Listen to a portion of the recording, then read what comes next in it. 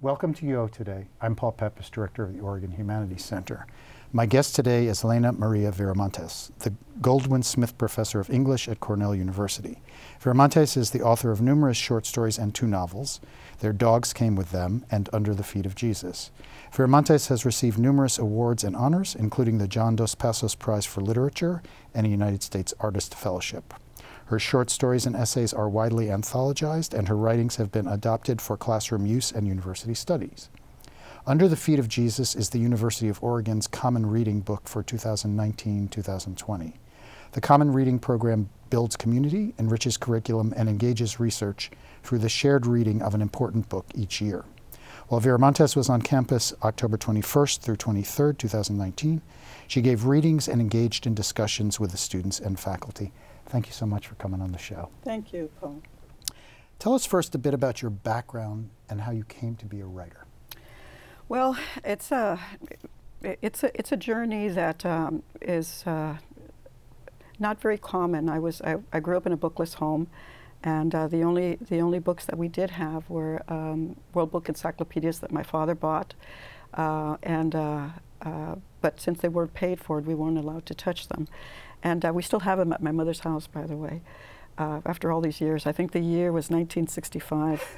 And then my sister Marianne, who at that time had a fiancé, who now is, of course, her husband, but had a fiancé in Saigon during the Vietnam War, and there was times she couldn't sleep, so she would bring out the Bible and read the Bible. And so I loved going directly to a volume of the encyclopedia and bringing one out and taking it to the bathroom and reading it, and at the same time, pulling out her drawer and reading from her Bible, and these what I would think are parables, or there were stories that were otherworldly to me, and so I would immediately put the Bible away or else get in trouble, and then repeat the stories to my younger brothers and sisters. So I didn't grow up so much in this abundance of literature, but I did grow up with storytelling. I did grow up with the oral tradition, where people told stories on a consistent basis, especially having to do with relatives or, things that have happened crossing the border or what have you. So as a child, I very much was attuned to what people were saying. But it wasn't until I got my library card, my public library card, that I became liberated, where I was able, just because of the skill of reading, I was able to trespass these borders, these one stories that are given to people like myself, and zoom outward into a larger world. And so so it was my public library card that got me to thinking about storytelling, reading, and the sacred word. That's a wonderful story. Can you tell us how you came to write your first novel, Under the Feet of Jesus?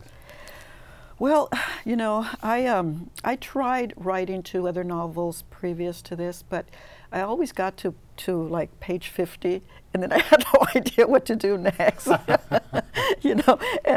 back to reading and go back to reading. And when I was reading this memoir by Corvallis, University of Oregon Corvallis professor by the name of Erlinda Gonzalez Berry, and she had written a memoir called Palatitas de Guayaba, ice creams made of guayaba. And she was writing about being raised on a ranch in New Mexico, and how she and her sisters were not allowed to go into the barn, and only her brothers and her father could. And immediately that struck me as very.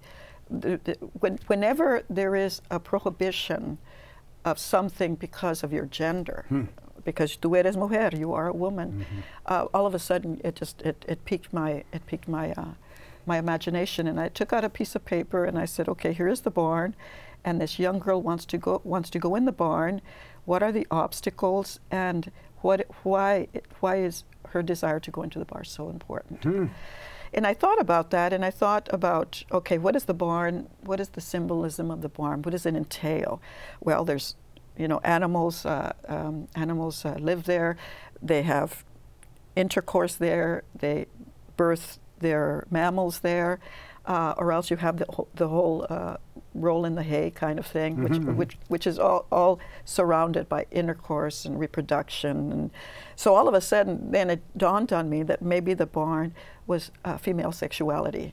And so, of course, as a coming of age woman, she wants to know her sexuality. And of course, because of the power of female sexuality, the patriarchal says no. And so that's when I began unspooing Under the Feet of Jesus. But also it's a part of my own experience. I grew up summers picking in Easton, close to Fresno. My whole family did, as a matter of fact. And my husband, who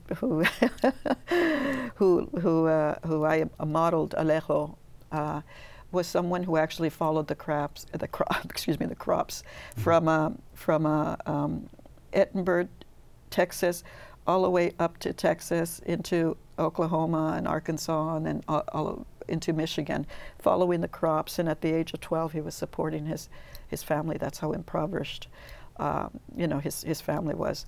But he became a college professor, an endowed chair at Cornell, and a super, super brilliant scientist who's now retired.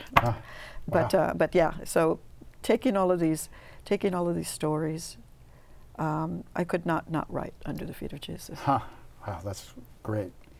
The novel is dedicated to your parents and to the memory of Cesar Chavez. Can you say a bit about why you made those choices? Well, in my family, as in a lot of Mexican families, the way to make any monies was through going into the agricultural fields and doing the picking. So my mother and my father met in Buttonwillow picking cotton, and that always struck me as something both beautiful and tragic. That here they are in this brutal sort of atmosphere of work, but yet there was that they were young and they fell in love and they got married. And I mean that's one of my main projects in writing all the work that I do. One of my is because I think of my parents, I think of my family, I think about my community as being so important in the national narrative of American literature, of American historical literature, that I want to bring these stories back into these narratives. And I wanted to bring my parents back into these narratives too. And so as a result, yes, I very much, that was my first inclination to dedicate it to them. Halfway through the novel, Cesar Chavez died. And I actually wrote a chapter of the novel that was more symbolic than anything, and it had the Piscadores leaving the fields as the sun was setting, and the sun, of course, setting. That was Cesar's brilliant sunshine to the farm workers. But it wasn't working. It kept working and working, and I realized that what I was doing was I was inserting myself into the story rather than it being Estrella's story. So if you notice, she has the United Farm Workers pamphlet in her back pocket, but I didn't make it the center because one of the things that I was at some point I knew this was a story that really had not been told. It had been told with the Grapes of Wrath, but not really, because the Grapes of Wrath, though it's a masterpiece of literary history, there was no Mexicans in there. There was no Filipinos in there. And so I just thought, no, there's something that's incredibly missing here. And so I knew that when I was writing this, that I needed to do two things. Keep myself out of the narrative, and I actually had a post-it that said, Elena, keep yourself out of the narrative, so that I wouldn't impinge and impose my ideals on what these characters were now just spreading before me, and giving me the story by which I followed as the writer. And so, yeah. Yeah, so. Okay. Yeah. So this is a good time to ask you, would you read a passage? Oh, yes, absolutely.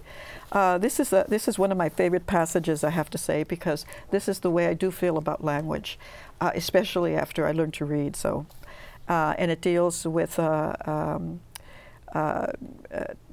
Estrella's father has abandoned the family, and Petra eventually meets and stays with another man, and his name is Perfecto Flores. And Estrella is very angry at this. She just, she's very angry that she feels that Perfecto has usurped her father's position.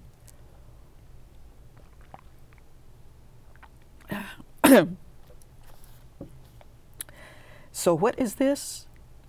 When Estrella first came upon Perfecto's red tool chest like a suitcase near the door, she became very angry. So what is this about? She had opened the tool chest, and all that jumbled steel inside the box, the iron bars and things with handles, the funny-shaped objects seemed as confusing and foreign as the alphabet she could not decipher. This tool chest stood guard by the door, and she slammed the lid closed on the secret. For days she was silent with rage. The mother believed her a victim of the evil eye. Estrella hated when things were kept from her. The teachers in the schools did the same, never giving her the information she wanted. Estrella would ask over and over, "So what is this?" and point to the diagonal lines written in chalk on the blackboard with a dirty fingernail. The script A's had a curticule of a pry bar, a hammerhead split like a V. The small eyes resembled nails, "So tell me." But some of the teachers were more concerned about the dirt under her fingernails. They inspected her head for lice, parting her long hair with ice cream sticks. They scrubbed her fingers with a toothbrush until they were so sore she couldn't hold a pencil properly. They said good luck to her when the pizca was over, reserving the desks in the back of the classroom for the next batch of migrant children. Estrella often wondered what happened to all the things they boxed away in tool chests and kept to themselves. She remembered how one teacher, Mrs. Horn, who had a face of a crumbled Kleenex and a nose like a hook, she did not imagine this, asked how come her mama never gave her a bath.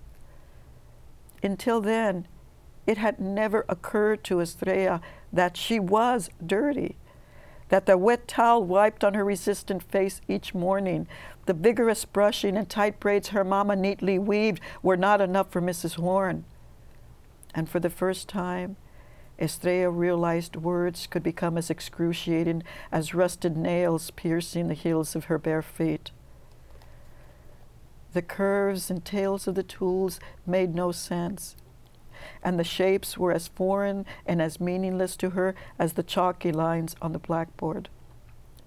But Perfecto Flores was a man who came with his tool chest and stayed. A man who had no record of his own birth except for the year 1917, which appeared to him in a dream. He had a history that was unspoken, memories that only surfaced in nightmares.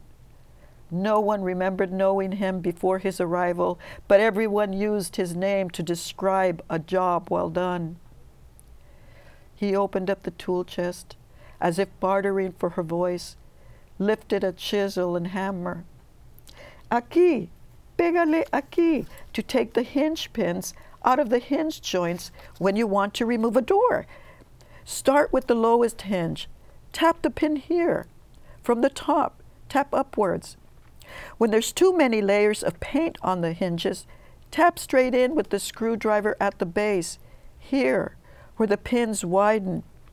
If that doesn't work because your manitas aren't strong enough yet, fasten the vice pliers, these, then twist the pliers with your hammer. Perfecto Flores taught her the names that went with the tools. A clawhammer, he said with authority, miming its functions. Screwdrivers, see, holding up various heads and pointing to them. Crescent wrenches, looped pliers like scissors for cutting chicken or bobbed wire. old wood saw, new hacksaw, a sledgehammer, pry bar, chisel, axe, names that gave meaning to the tools. Tools to build, bury, tear down, rearrange and repair, a box of reasons his hands took pride in.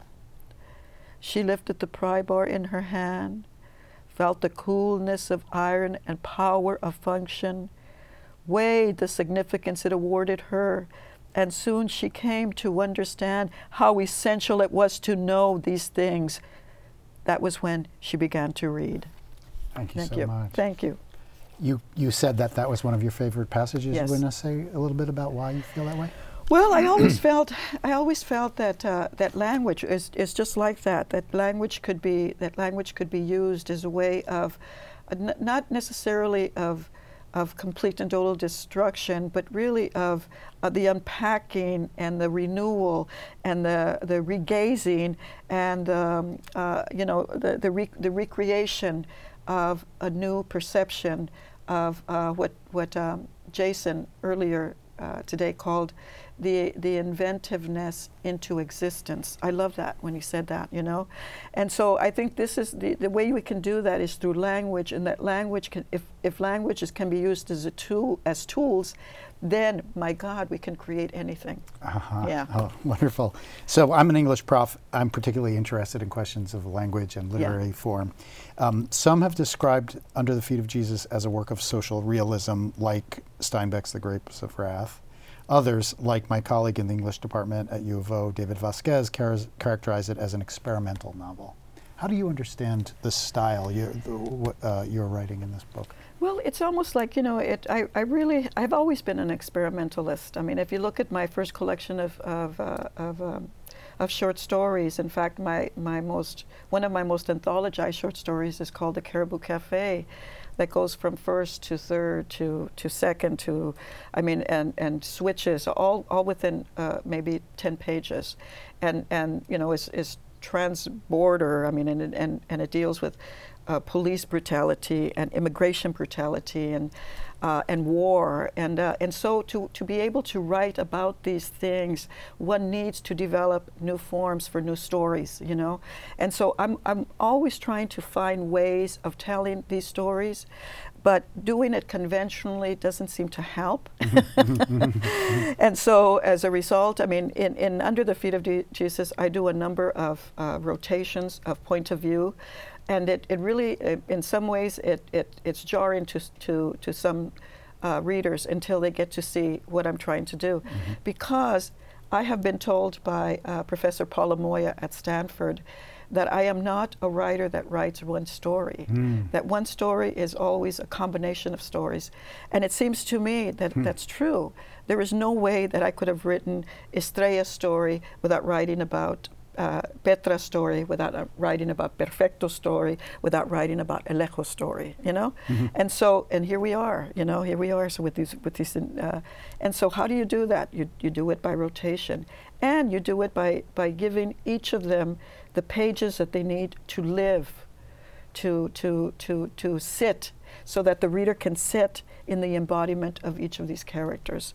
So in that case, I think this is why I was called a social realist, mm-hmm. because I was very concerned with themes that affect, and also critiques that affect, my community. But also, I don't know, I just felt like as if I needed to find new ways to tell these stories, and to tell all of them to tell all of them completely, I guess. Mm-hmm. Yeah. Oh, very interesting. So you've already started to get at my next question. One of the amazing things about this novel is the wide range of social justice issues that its narrative and characters illuminate. So farm labor, migrant rights, environmental racism, environmental justice, gendered labor, class disparities, food justice, and I'm just naming some of the things that it engages. Can you say something about how you understand your responsibilities as an author? My responsibility as an author is to, first, the reason that I engage in all of these themes is because I'm writing about poor. Mm-hmm. I'm writing about poverty, and as James Baldwin once said, being poor is very expensive, you know, and it's expensive because of all these reasons. So many obstacles are given to people who are poor, people who are then are more marginalized because of the color of their skin or because of the language that they speak. Mm-hmm. All the more become double oppressed. And so, I don't know. My responsibility is that I wanna provide, perhaps even for myself first, is this whole idea of hope, you know, that things can change, Mm-hmm. that language can be used as tools for a rewriting of a different perception, of a reimagining of a different future, of a rethinking of some of these solutions that can possibly help my community and families like Estrella, you know. And so, I mean, how could I, you know, when you're writing about the poor, how could you not write about not having enough to eat? How could you not write about all these other things Mm-hmm.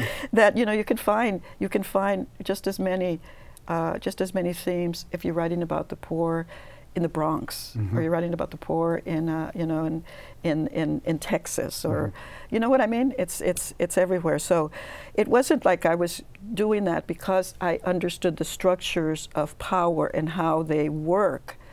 I was doing it because I was writing about this family who was extremely poor.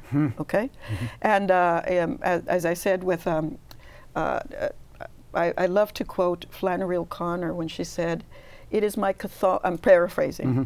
It is my Catholicism that helps me see the world more clearly, so then I could see the distortions with greater clarity." And for me, it's because of the understanding of these power structures that I can see more clearly the oppression that is happening to people like myself. And so I write about that. Mm-hmm. You know, that's how I write about that. So yeah, it's my responsibility. I take it very seriously. I take truth very seriously. I don't like to romanticize because to romanticize these people is also to then devalue the suffering that they do. So if I have to write realistically about the suffering, then I have to write realistically about their limitations as human beings, and we all have limitations about human beings. So my responsibility is to create hope, rebuild a perception, re-examine, and just think about better ways to alleviate suffering, and just reinforce their resiliency. Mm-hmm. Thank you. You've implied this. One of the things that your work does is make visible experiences that have been invisible to the history of literature or the history of the United States. One of the most striking examples of that is how the novel brings to light the unpaid labor of the women who also work in the fields, right? Yeah. They work in the fields, they get paid something, but then they come from the fields and they have all this other work that they still have to absolutely. do. And Petra, you know, we hear about her varicose veins, which Right. become a kind of symbol for the Yeah. cost of all this Right. unpaid labor. Right. Say a little bit about why women's work is so important in this story. Well, yeah, see that, I mean, I grew up as a dutiful daughter, believe it or not. Not until I was 17 and moved out of the house because I couldn't live under my father's real patriarchal order. But I realized that my mother was somebody who would get up before all of us and have to make tortillas for, you know, we were a total of 11 people. She had to come up with 3 meals a day on a shoestring budget, if in fact a budget existed to feed all of us. On Fridays were her laundry days where we would go to school and come back and she was still doing the laundry. And that was before the dinner. I mean, and this was a woman who didn't work outside the house, but was constantly working to take care of the brood of children that she had inside. I could never forget that. I was always, so that's why I was the dutiful daughter, because I always felt an incredible sympathy for her. The fact that she couldn't rest, the fact that as soon as she would sit down, she would fall asleep, you know? And so when I was writing Under the Feet of Jesus, of course, I had to honor all of these women like my mother, including Petra, and my mother had varicose veins. Petra has varicose veins. I was reading this brilliant teaching guide that a number of graduate students and professors developed over the subject of Under the Feet of Jesus and how to teach the novel. And I loved that term, the second shift. I thought, this is so cool. This is exactly what I'm writing about. And in fact, in my new novel, The Cemetery Boys, of course, I go back into the fields. And I do have that second shift already there with the women, the boys doing a certain thing, the young girls doing a certain thing, but the women do everything from providing the folklores, from providing the folk tales to making the medicinal teas, to helping one another, just everything. They do everything. And that is why, because you don't get to see that second shift so often. And even in that regard, the second shift is invisible, you know? And so that for me, I'm always attracted to bringing the invisible and making it the center stage of my literary universe. Amazing. So we have just a couple of minutes left. I think this will be my last question. Coincidentally or miraculously, your cousin is a professor at the University of Oregon, John Arroyo, who teaches in the College of Design. Tell us a little bit about John and your relationship and what it's like to come to be the speaker here and have your book and have him be here. I am so proud and impressed. I mean, every time I see, in fact, I wrote to him today and said, every time I see your face, I smile, you know, because, I mean, he grew up in that same area. His mother and I were best of friends as cousins when we were growing up. In fact, we grew up right next door to each other until she moved just a few houses down. I mean, you know, about half a mile down. And so, I mean, I loved his mother very much. And then when John got in contact with me and had told me that he introduced himself as Cuquita's son, and that when he was in MIT and getting his PhD, that he gave Under the Feet of Jesus to each of his committee members. You know what I mean? And so we just started communicating back and forth. I am so proud because he grew up in the same area that I grew up. And this is not at all a privileged area. This is not at all a privileged area. I mean, even in the educational system, there was an incredible amount of obstacles to overcome.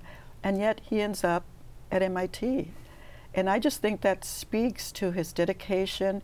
It speaks, and then from MIT to return and always think about his studies as in and around the communities that he grew up in. And so I think of him with a great dedication, incredible brilliance, this I don't know, this resiliency to come out of this really poor area and make himself into somebody that is helping other people. I am just so proud, and I love him dearly. Well, on that wonderful note, I want to thank you so much for taking the time to speak with us today. It's been a real pleasure. Paul, thank you. Thank you very much. I thought I was going to be nerve-wracked. No. I've been speaking with writer Helena Maria Viramontes, the Goldwin Smith Professor of English at Cornell University. Her book, Under the Feet of Jesus, is the University of Oregon's Common Reading for 2019-2020. Thanks so much for watching.